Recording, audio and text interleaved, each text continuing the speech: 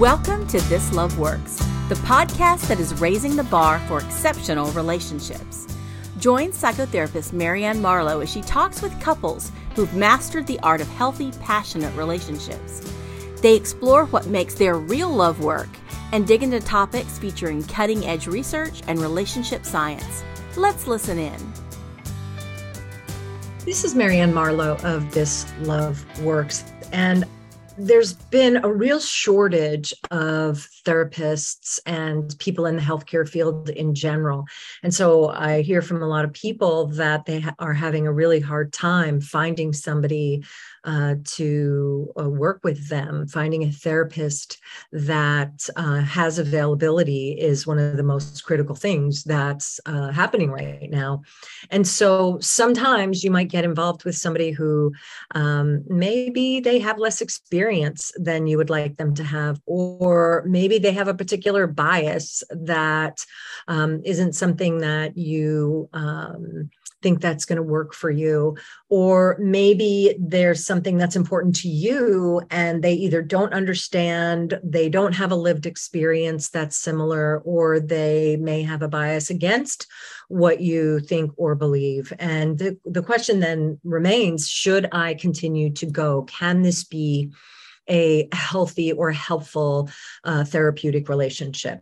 And I think that that's a really complex question, but I think it's a really important one for us to ask ourselves, right? That can we, especially in the culture that we live in now, which tends to be pretty black and white with regard to differences, right? Like, if you don't think the way that I think, or you have a difference of opinion, it's very easy, especially with social media, to cancel that person or to ignore them or to remove them from your feed or to unfriend them, right? So we know it's really easy to isolate people or to only listen to the people who think the same way that you do, or who have some of the same opinions that you do. And we end up being in a bit of an echo chamber, right? Because when we have a lower level of tolerance for other people's ideas, it starts to create a very single narrative about what that idea is. And I think in some ways we've really lost the ability to have rich conversations and to also be able to hold and tolerate other people's beliefs, right? We oftentimes are very dismissive of people who are certainly on the other side politically. We know that's a very common thing, or even religiously, or in some of the differences that people have culturally. And we've not done a particularly good job of being able to recognize how to modulate ourselves. And certainly this can happen in the therapeutic environment as well. So one thing to remember is that, yes, absolutely, therapists are people too. They definitely have their own opinions about things, but in the therapeutic environment, most therapists are trained to be quite neutral. And so if you have a fear that your therapist might be biased or have another difference of opinion or a belief or value, it's really important to be able to talk about that and to be able to bring it to the therapeutic relationship. And oftentimes, a really good therapist will help you to learn to navigate that, maybe even to develop some resiliency, maybe even ask some questions that would broaden the lens a little bit to help you see or understand something a little bit differently. The one thing that I will say is a hard no for me is that if you do not feel respected, if you do not feel valued, if you do not feel heard by your therapist, those are the things that you are 100% paying for in the therapeutic environment. That is kind of a deal breaker, right? That if you don't believe that your therapist has respect for you or is listening to you, then it's probably time to find someone else.